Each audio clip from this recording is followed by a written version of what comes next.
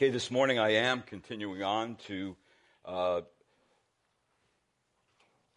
teach on the 5 solas of the Reformation, because this is the 500th anniversary of the Protestant Reformation in 1517.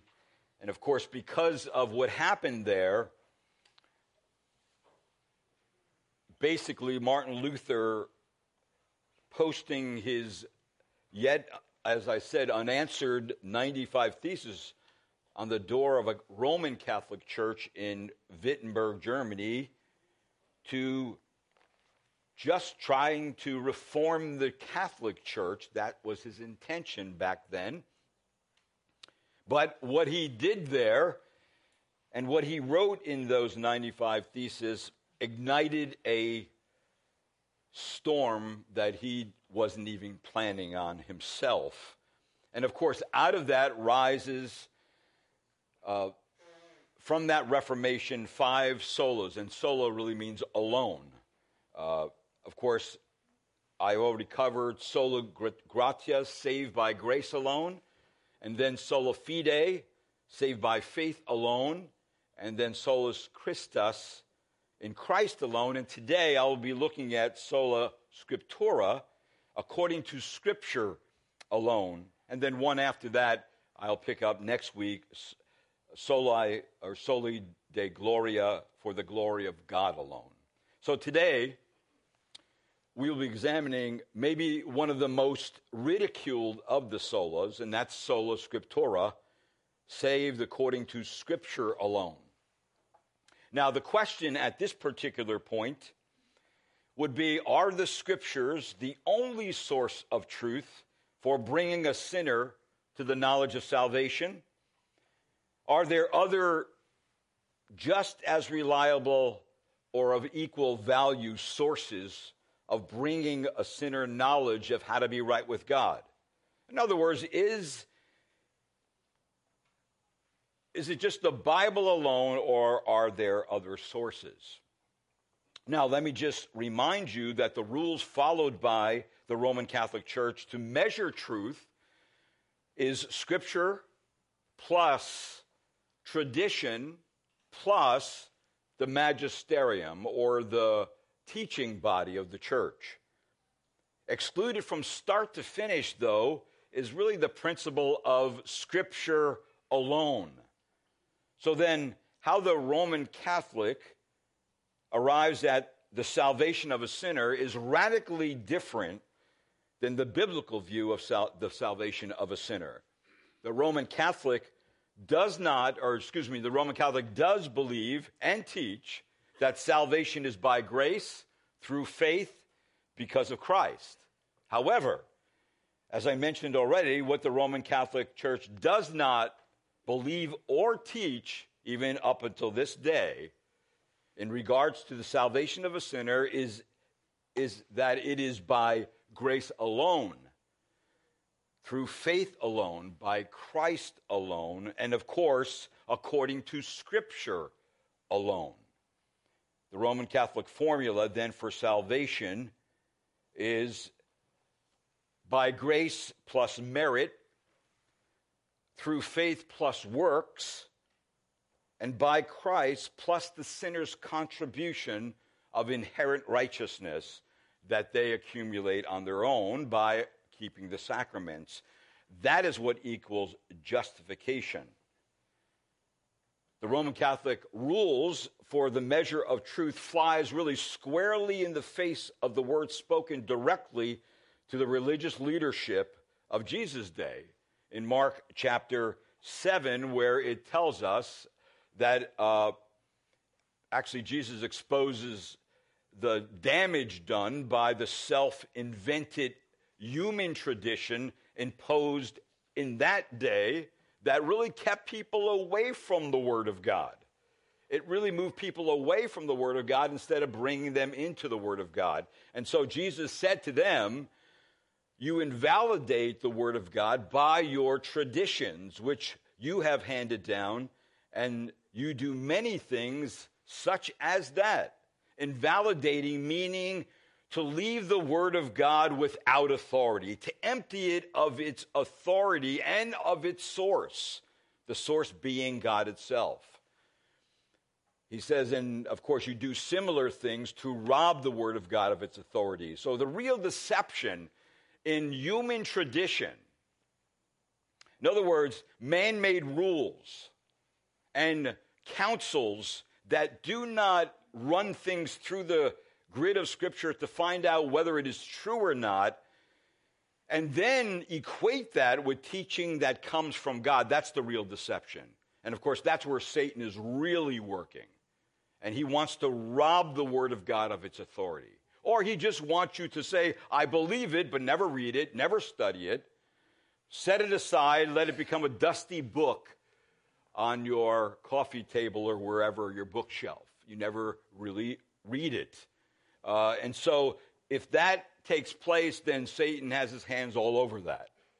He wants you to remove yourself from the Scripture. Because remember, we're sanctified by truth. And of course, the truth is found in the Word of God. Now, there's one passage of Scripture I want to look at. Now, I'm going to take some time to get to the passages of Scripture I'm going to look at. But one of them is 1 Timothy chapter 3 in verse number 15. Now, of course, this passage of Scripture is familiar to us because it is on our sign outside.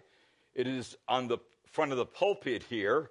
And yet, it is an important passage of Scripture when it comes to this particular subject. And of course, this is mentioned by Paul in the context of talking about elders and then talking about deacons. And then he's talking about order in the church. And then notice what it says in verse number 14, 15, and 16. He says, I am writing these things, 1 Timothy chapter 3, verse 14, these things to you, hoping to come to you before long, but in case I am delayed, I write so that you, specifically the elders and the deacons, will know how one ought to conduct himself in the house of God. And then it says, which is the church of the living God, the pillar and the support of truth. By common confession, great is the mystery of godliness. He was revealed in the flesh, was vindicated in the spirit, seen by angels, proclaimed among the nations, believed on in the word, and taken up into glory. And the point that I would like you to focus in on is that this household of God, which is the gathered church, that gathering of people in local assemblies all over the world, constituting the universal church, is the very support and pillar. It is the very thing that upholds and supports the truth, and that is the Word of God. And that becomes a very crucial passage of Scripture for the reformers. Now, it has been the strong conviction of God's true ministers that Scripture is the only source of divine revelation given to mankind for knowing God's will in matters of salvation, life, holiness, and godliness. So in other words, the reformers wanted to reform the church, but what happened is that they brought the church back to the Holy Scriptures as the only true guide for life and godliness. In the writings of the works of Martin Luther, on the book of Romans, Luther warns against the doctrines of men which are put alongside the doctrines of the gospel and cause, he says, offense. Luther, this is what he wrote from what he saw happening in the church.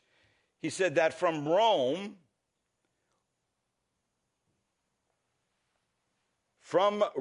would come the seductive and offensive canons and decretals and the whole squirming mass of human laws and commandments, which have now drowned the whole world and wiped out the epistle, and of course he's talking about the epistle of Romans, and all the Holy Scriptures, along with the Spirit and with faith, so that nothing has remained there except the idol. That's what he calls what remains after you remove the Scripture. Luther also wrote in his preface, in his German works in 1539 edition, he said this: "I would gladly have seen all my books forgotten and destroyed, if only for the reason that I am afraid of the example, for I see what benefit it has brought to the churches, that men have begun to collect many books and great libraries outside and alongside the Scriptures, and have begun especially to scramble together without distinction all sorts of what the fathers say, what councils says, and what doctors of divinity or theology say. Not only has," he said, "good time been wasted and the study of Scriptures neglected, but the pure understanding of the divine word is lost, until at last the Bible has come to lie forgotten under the dust of the bench." So an unread, dust-laden Bible is the result of adding all kinds of stuff to the Word of God and making it equal to the Word of God. So it is always good to keep learning, especially learning about Scripture and the things that relate to a greater understanding of the historical context of events that have actually shaped the church. One such event was the Protestant Reformation. What I did not know is what exactly did they mean by tradition? And what was the reason there was such a strong call in the Reformation for the mantra sola scriptura, by Scripture alone? In my reading, I came across a chapter written by a man named Mattheson, Keith Mattheson, and he really helped me understand not only a better grasp of what the Reformers meant by sola scriptura, but also shed more light on how others throughout history viewed tradition as it related to sola scriptura. All right, and really, I came to understand that if you don't understand this, you don't understand when you're reading what they mean by tradition. All right, because tradition is a word you can kick around and it can mean all kinds of things. All right, so that becomes a very, very important word. So I want to look at some of the historical background of this world, the historical background of tradition and sola scriptura. Now, there's four main views of tradition. The first view is called Tradition 1. Now, this view said that it was the one source theory of revelation, which sees the content of Scripture and tradition as identical. Now, what is meant here by connecting Scripture and tradition is that the apostolic doctrine, which had been orally preached for decades after the death of Christ, was eventually written down in the books of the New Testament. The New Testament Scripture, along with the Old Testament, is the source of inspired revelation and is to be interpreted by the church within the context of the apostolic rule of faith. Now, that is what it started out being. Then came a second view of tradition. That would be Tradition 2. It was a two-source theory of revelation. According to this idea, Scripture and tradition are two equally authoritative and supplementary sources of divine revelation. On that view, the content of Scripture and tradition are not identical. And then there is a third view, and that is tradition 3. And this view understands that the real source of all revelation that comes from God is to be the living magisterium, or the teaching office of the church, priests, bishops, cardinals, popes, and so on. And then there was tradition 4, and this was called tradition 0. And tradition 0, this view understands the real source, this view rejects any role for tradition in any sense, and argues that every individual is able to interpret Scripture correctly for himself according to his own private judgment. And then they interpret it apart from the church, apart from the creeds, and apart from any other human help. Now, of course, if you think of all those views, view 1, 2, 3, and 4, the last one being tradition 0 would have been sola scriptura.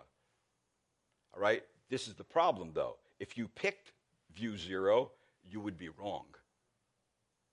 All right? Now, that's what you don't get. So, this is what happened. To understand even more of that, let's take a little jet tour through the history of this word tradition and how it related to Scripture alone and just the Scripture itself, right up to the Reformation and even beyond. So there's a development of the understanding of tradition throughout the centuries. It kind of grows. In the first 3 centuries of the church understood the source of revelation and authority, that the early church fathers generally understood tradition to be the body of doctrine that had been committed to the church by Jesus and his apostles, whether orally or in writing. And for the first few decades, the church's existence, this apostolic teaching was communicated, of course, we know, orally. Of course, there was no written New Testament at that point in time. However, once the New Testament began to be inscripturated, it was the same apostolic proclamation. Now, in written form, the Old Testament, along with the New Testament, was the church's source of divine revelation. In other words, for the first 3 centuries, the church taught the concept of tradition described in tradition 1. The church came before the written New Testament, and the apostles orally preached doctrine before it was actually written down. But once it started getting written down, what the apostles preached, of course, moved by the Holy Spirit in 1 Peter, those men wrote down what they saw, what they heard, what they were taught from Jesus, and they wrote it down exactly the way God wanted it to be written down. So that would be in the mind of the apostles, the disciples of the apostles, up into the 3rd century. And then we come to the 4th century. In the 4th century, hints of the two-source concept of revelation, tradition 2, emerged in the writings of certain church fathers like Chrysostom, Basil, Augustine. But for the most part, right up into the Middle Ages, tradition 1 was adhered to. We come to then the 12th century, and the two-source theory of revelation began to expand. Now, what is interesting at this particular point, at this time also the allegorical method, the spiritualization of Scripture was paramount in the minds of people who interpreted the Word of God. It was in full swing, in other words, at this particular point. So for someone to defend an allegorical or a spiritual interpretation of the Bible, secondary extra-biblical sources had to be posited in order to defend the medieval doctrines and practices. Now, what is interesting is at this time, there was also a gradual rejection of the allegorical, hermeneutical, spiritual method of interpreting Scripture in favor of the historical, grammatical method of biblical interpretation. In other words, we can't ignore the history in which the Bible was written, and we cannot ignore the original languages, the Greek, the Hebrew, and the Aramaic in which the Bible was written. You can't ignore them to get a correct interpretation. And then we come to the 15th century. Now remember, we're heading to the 16th century, or the 14th century. By this time, the two-source concept of revelation, tradition 2, was in full gear because of the 14th century, because of a 14th century theologian named William of Ockham. This continued on to the 16th century. So, in other words, Scripture plus tradition was equally authoritative. And then we come to the 16th century, right up to the Reformation. By this time, men like John Calvin, Martin Luther were on the scene, and they started to examine the abuses and the apostasy in the Roman Catholic Church. They began to see it, and they began to talk about it and write about it. Now, initially, in the beginning, Luther was not at the place where, in the beginning, not until he went and became a doctorate that he started studying Scripture. But the Roman Catholic view of tradition is this, that the Roman Catholics were adamant defenders of the two-source concept of tradition. The two-source concept of revelation, tradition 2, was eventually made official church dogma in the Council of Trent. It was held strongly by the Roman Catholic Church for 300 years. However, during the last 150 years or more, a new view emerged in the Roman Catholic Church, and the Roman Catholic Church moved towards a one-source revelation. But this one-source revelation was not Scripture alone. It was the Roman magisterium alone as the ultimate authority. Or so, in other words, they moved to view number 3. And that view number 3, it was the view that they understood the real source of revelation is the living magisterium, the living teaching office of the church. Now, what was the logical progression from them moving away from Scripture almost completely to now putting all the authority in the teaching body? Well, it led to the infallibility, the papal infallibility. All right, that's where it led. So that means the logical implication of this move places all authority in the hands of the magisterium at the moment, leading to the doctrine of papal infallibility, where the Pope, with all authority, can speak what they call ex cathedra. He sits on his throne, and whatever he speaks, it comes directly from God to the people. And of course, what did he speak in the last several 150 years? Well, the Immaculate Conception of the Virgin Mary in 1854. The definition of what papal infallibility actually is in 1857. And then the pronouncement of the bodily assumption of the Immaculate Virgin in 1950. Now, of course, this is the view of the Roman Catholic Church today. It is that all the authority comes from the magisterium, and of course, that is all centered in Rome. Right? Now, of course, what happens is the Scripture is lost. It's placed completely out of the picture. And so that's why they don't teach the Bible. They don't expound the Word of God. So that would lead me to the classical reformers' view of sola scriptura. Now, Luther was a classical reformer, calling the church back to sola scriptura, by Scripture alone. But his understanding of sola scriptura was a call back to tradition one, the one source theory of revelation, which sees the content of Scripture and tradition as identical, not the man-made rules, traditions, councils that appear to be the teaching that comes from God, yet robs God of its authority. See, the classical reformers' view of tradition included the New Testament Scripture along with the Old Testament as a source of inspired revelation, and is to be interpreted by the church within the context of the apostolic rule of faith.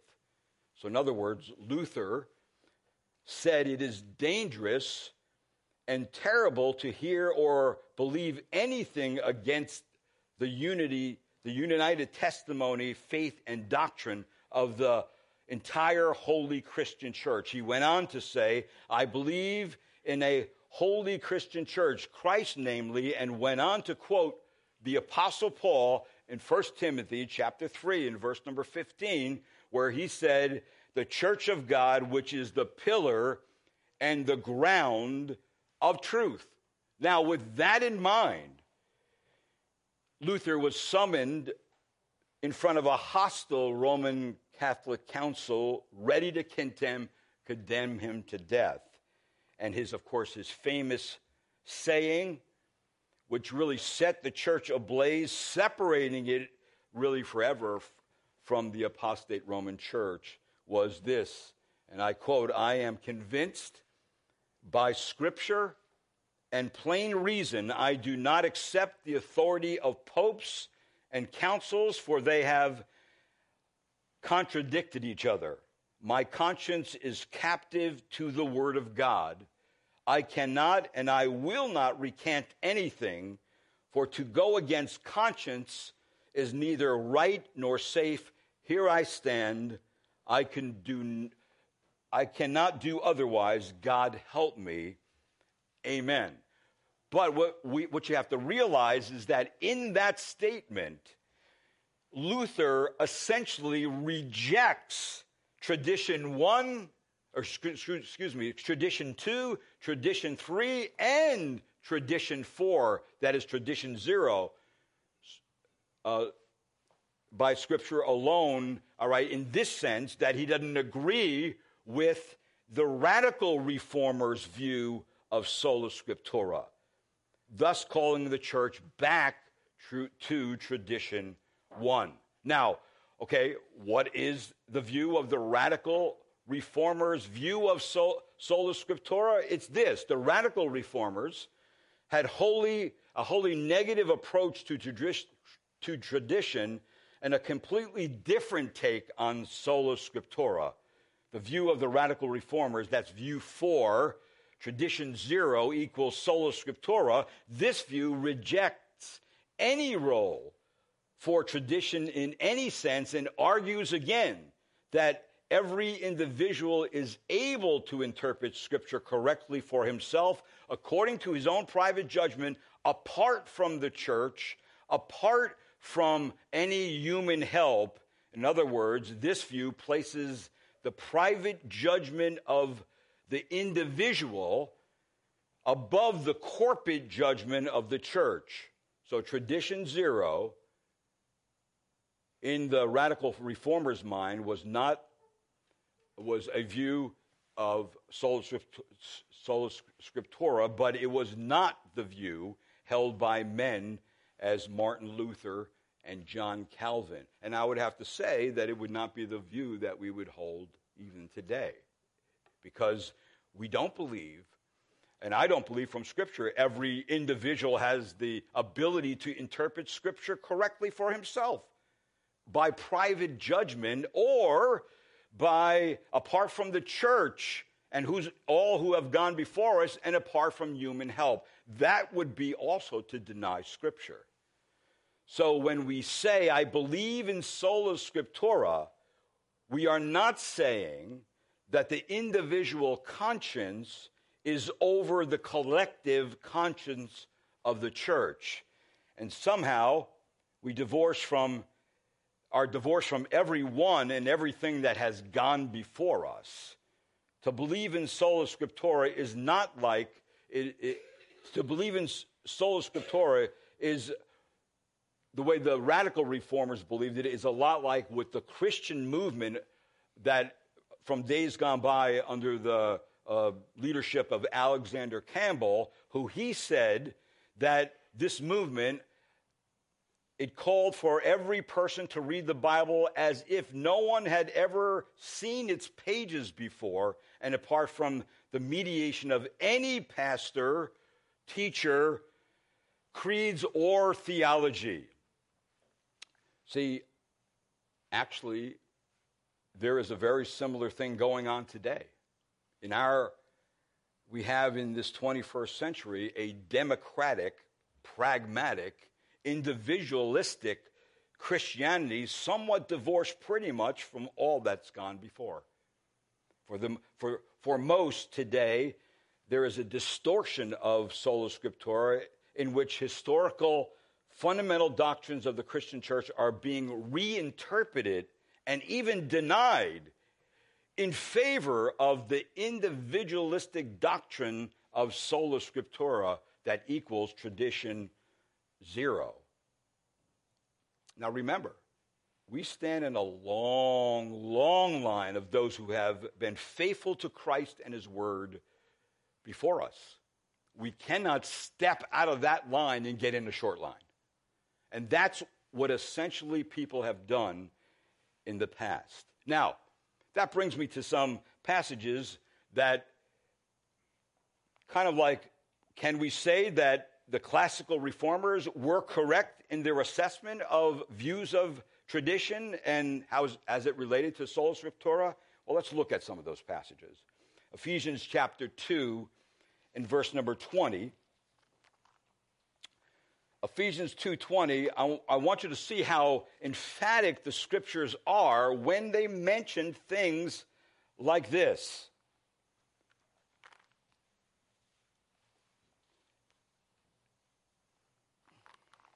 Ephesians 2 and verse number 20,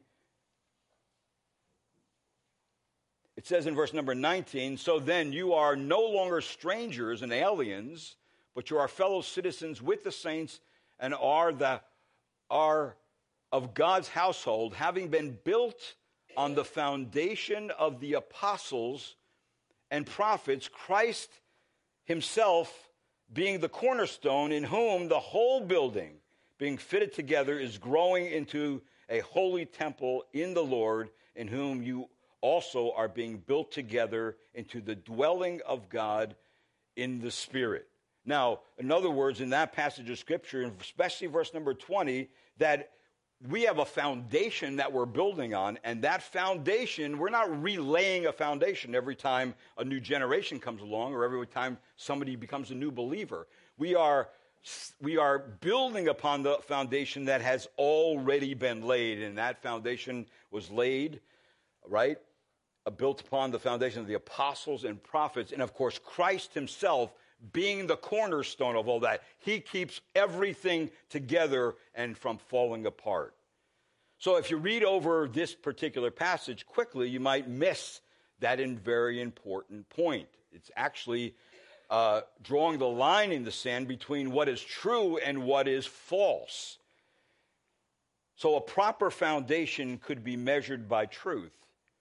God's truth found in the Word of God. And everything that is being built must be built upon the foundation of the apostles and the prophets, because they were given direct revelation from God, and they spoke in behalf of God, and the Spirit of God superintended what they not only spoke, but what they wrote with complete accuracy. So an apostle is really a delegate, an envoy, a messenger. For example, the Caesar would appoint others to speak for him in other parts of the Roman Empire, and the words these delegates had the words that these delegates had the same authority as Caesar. So these delegates were known as apostoloi, or apostles. So Jesus' apostles, in a similar fashion, represent the authority of Jesus himself, and to deny apostolic teaching is to deny the teaching of our Savior. See, what these apostles teach is what Christ teaches, for he inspired them by his Spirit. To be an apostolic church is to be a church that is faithful to the teaching of Scripture. Now, again, the formulation of the new church in Acts chapter 2. Take your Bibles to Acts chapter 2, and notice again, there is something very emphatic, and it's pointing to something very important that the church cannot miss. We can never get around this. All right, in Acts chapter 2,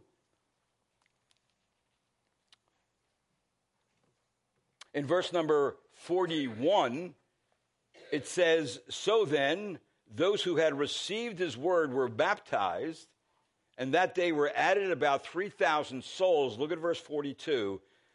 "They were continually devoting themselves to the apostles' teaching and to fellowship and to the breaking of bread and to prayer."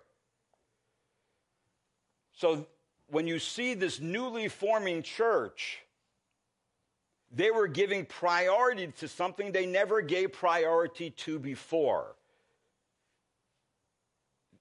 They were now joined together after initial conversion and became members of the Christian church. Now, why did they gather and assemble together? What was the first primary thing they gathered to do once they were converted? Well, the common language is pretty clear in verse 42. They were continually devoting themselves to the apostles' teaching. They wanted, in other words, sound doctrine. The question is still the same for us today. What do we want? Do we want the apostles' teaching?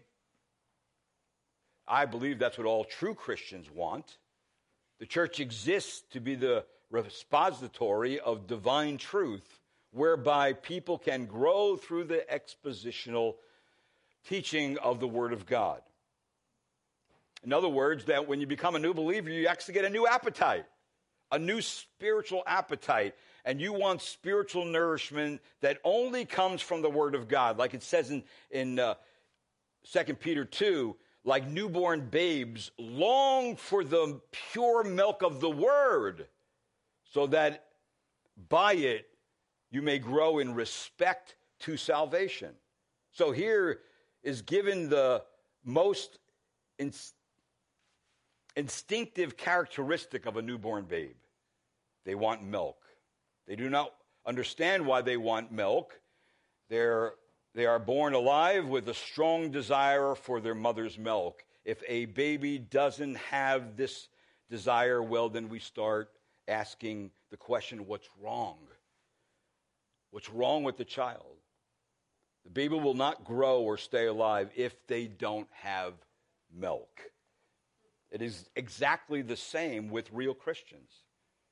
Because their new life in Christ, they long for and must listen to the pure milk of the Word. They do not want substitutes. They do not want any old junk food or fast food. No, they want the apostles' teaching. That's what they want. They want the unadulterated spiritual food of the Word of God. And if they don't get it at first, they will search for it until they find it. And when they find it, they will drink away because it is so wonderful and they are afraid of missing anything. That's usually one of the first signs of real conversion.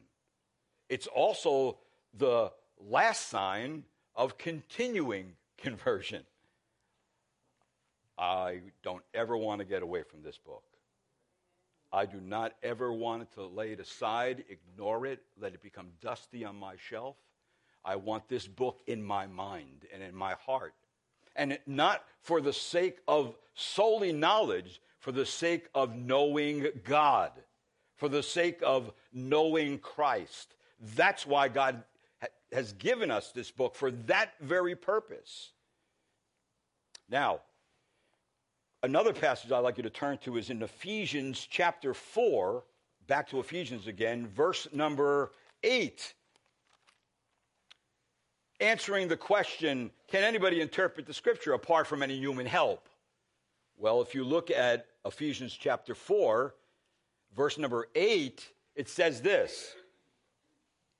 This passage of scripture is talking about the victorious Christ who now is resurrected and he gives gifts to the church, right? It says in verse 4:8, therefore, it says, when he ascended on high, he led captive a host of captives and gave gifts to men. Now, in other words, Christ led a triumphal procession as a sign of destruction over his foes, and the conqueror, Christ, then distributes in token of his triumph the spoils of his foes and gifts among the people.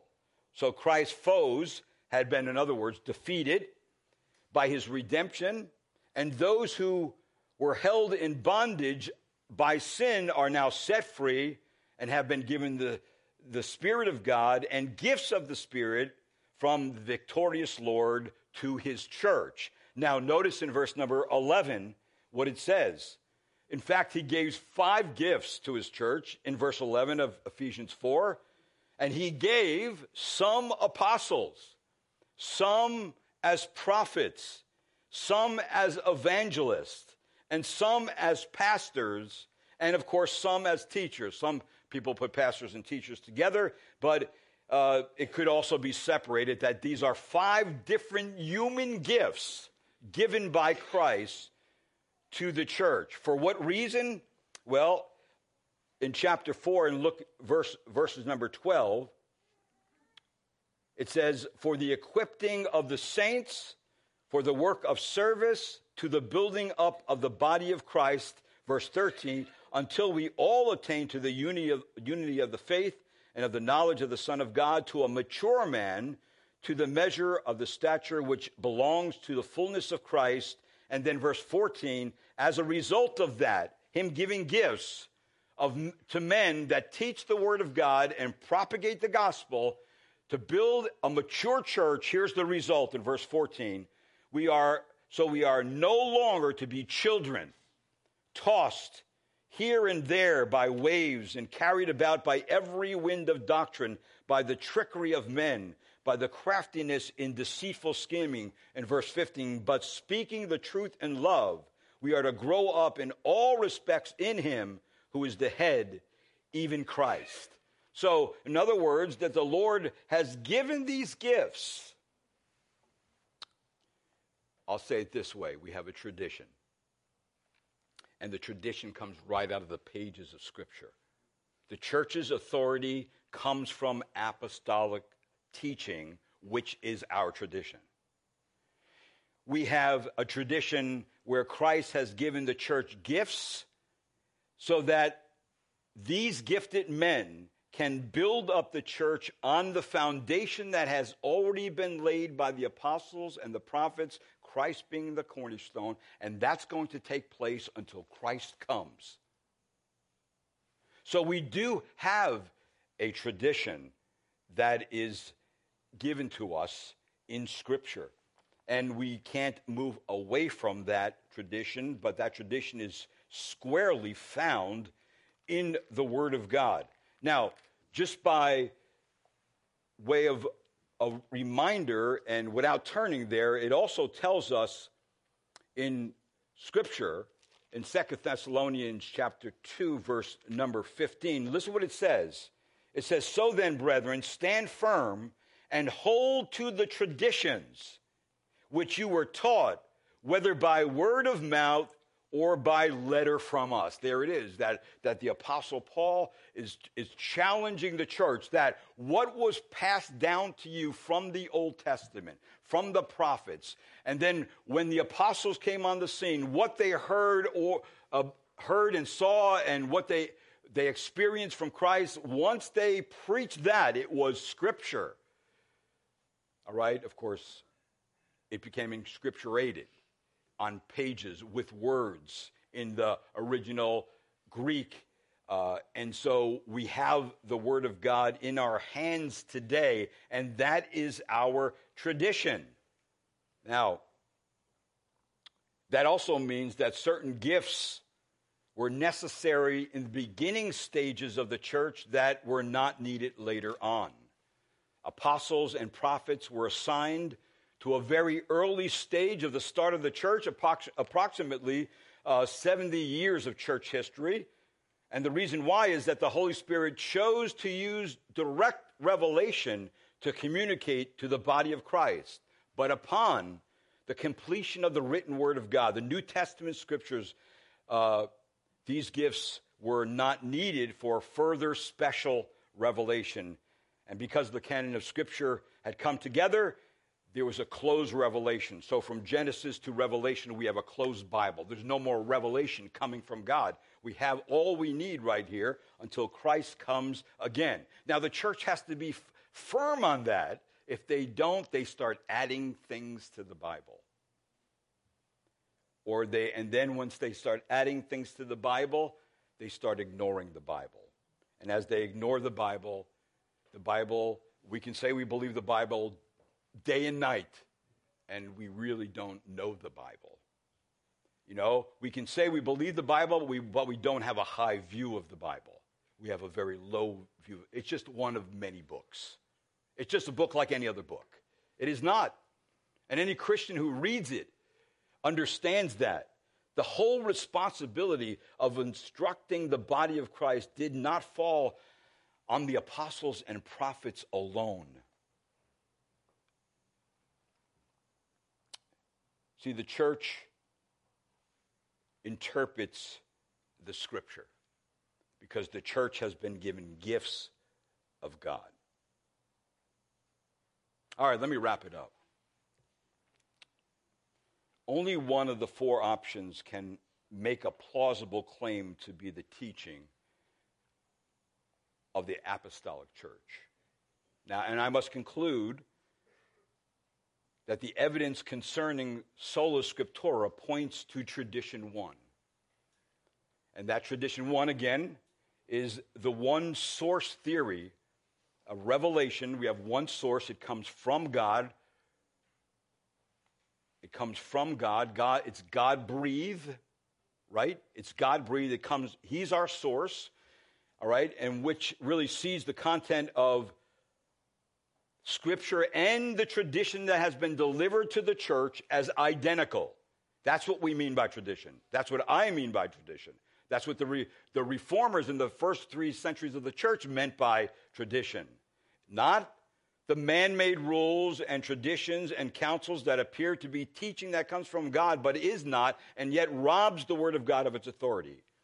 But the classical reformers' view of tradition that includes the New Testament Scripture along with the Old Testament as the source of inspired revelation as interpreted by the church within the context of the apostolic rule of faith.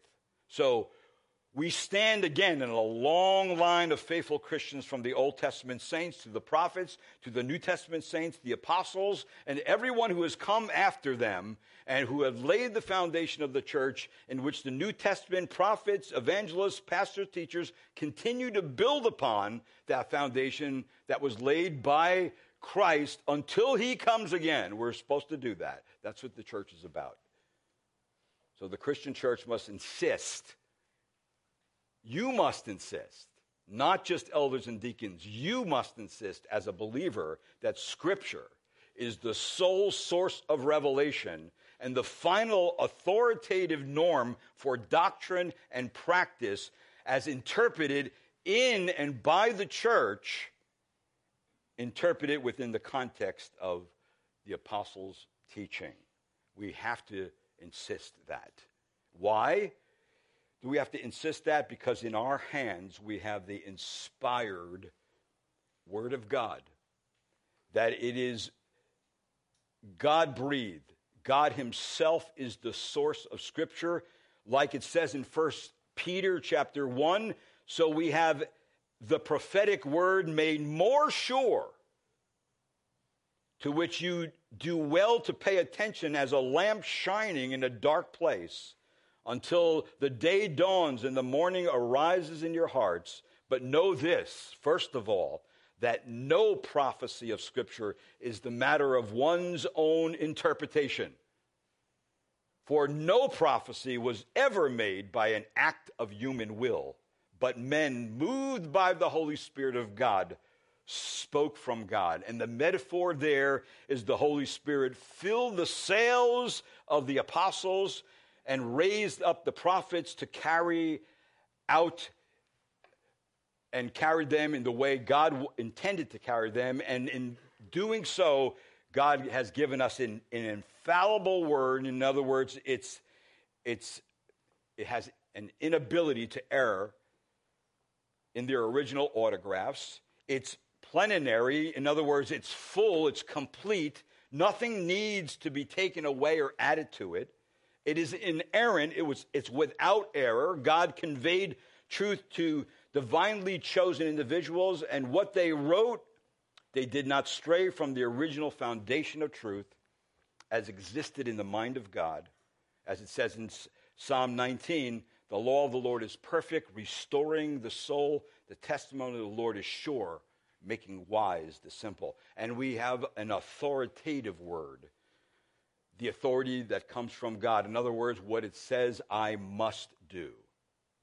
And so any kind of Bible ministry, the Bible is completely authoritative for all beliefs and practices. So that means that the church need not derive its methods from the culture of the day, nor conform its message to that which is acceptable in the eyes of the world. We don't have to be politically correct in the church when we teach the Word of God. Rather, ministry, whether a sermon, a Bible study, a program, an activity, must be dedicated and directed by the principles taught in Scripture itself. That means also that we hold in our hand a Bible that is sufficient.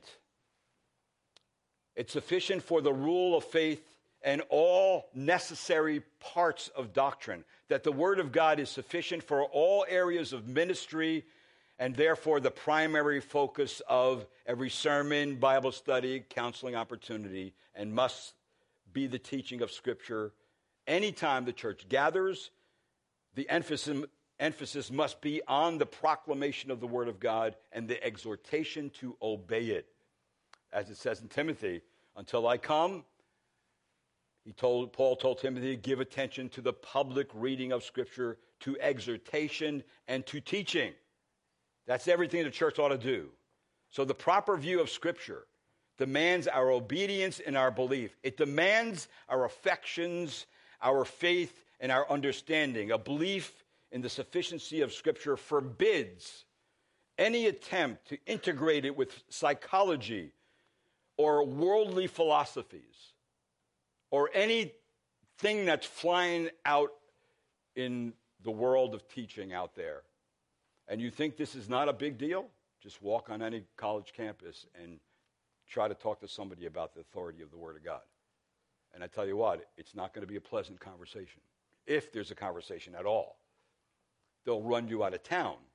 But the church cannot give it up. That means the Bible is also relevant. It's always the Bible plus nothing. Not management skills, not psychology, not tradition, not church fathers, or other books. Nothing is needed to make the Bible relevant.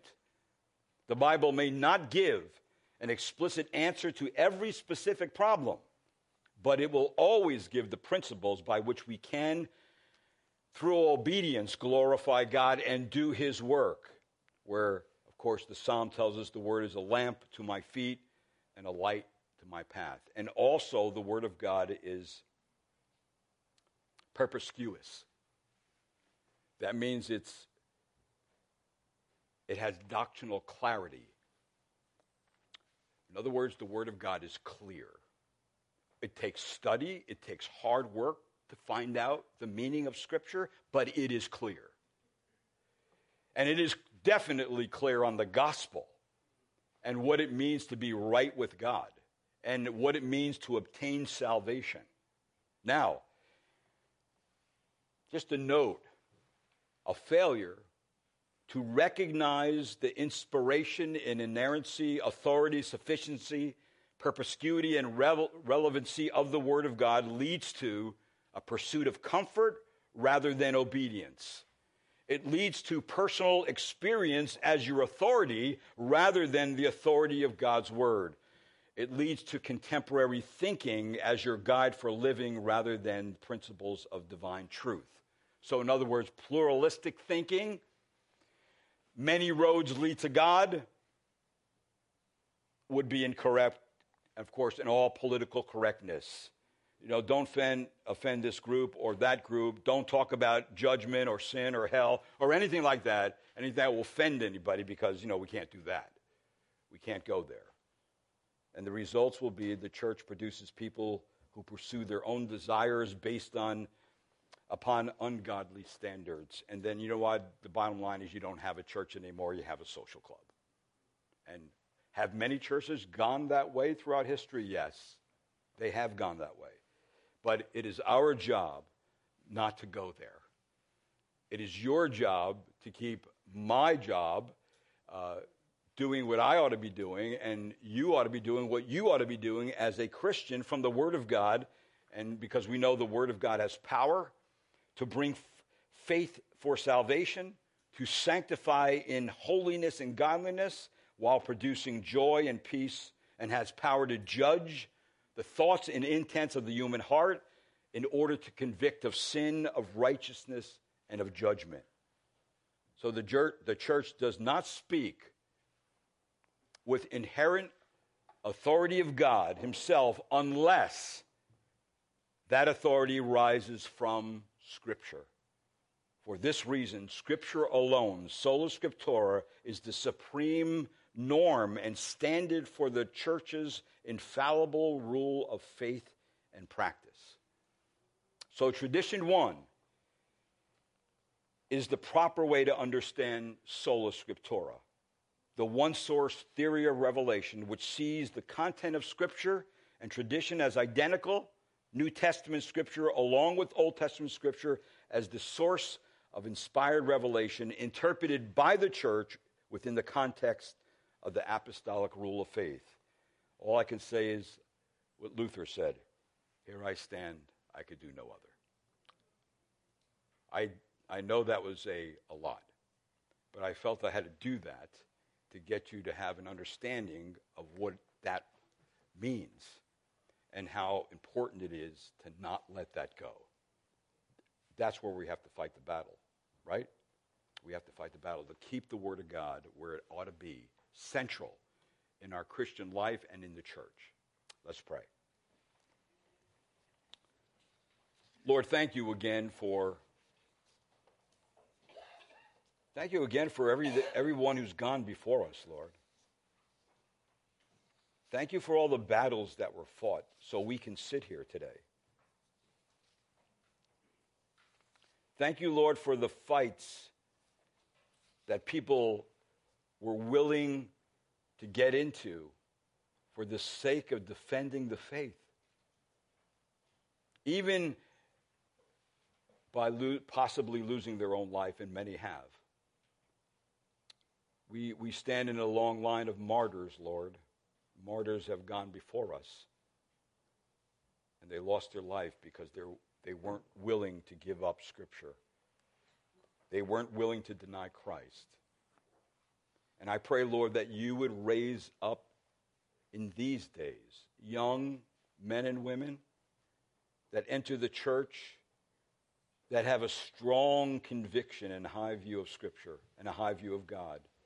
So, Lord, we can remain the pillar and the support of truth. And I pray, Lord Jesus, that you would Help us to recognize when that is attacked. Recognize when we are giving it up. Because I know, Lord, it could be very subtle the way these things happen. It doesn't always happen overnight. It happens over years and decades. It happens from generation to generation, where one generation is not passing down the truth to the next generation. So I pray, Lord, help us to be sound of mind and aware of what's going on, so we don't give up sola scriptura. And I pray this in your name. Amen.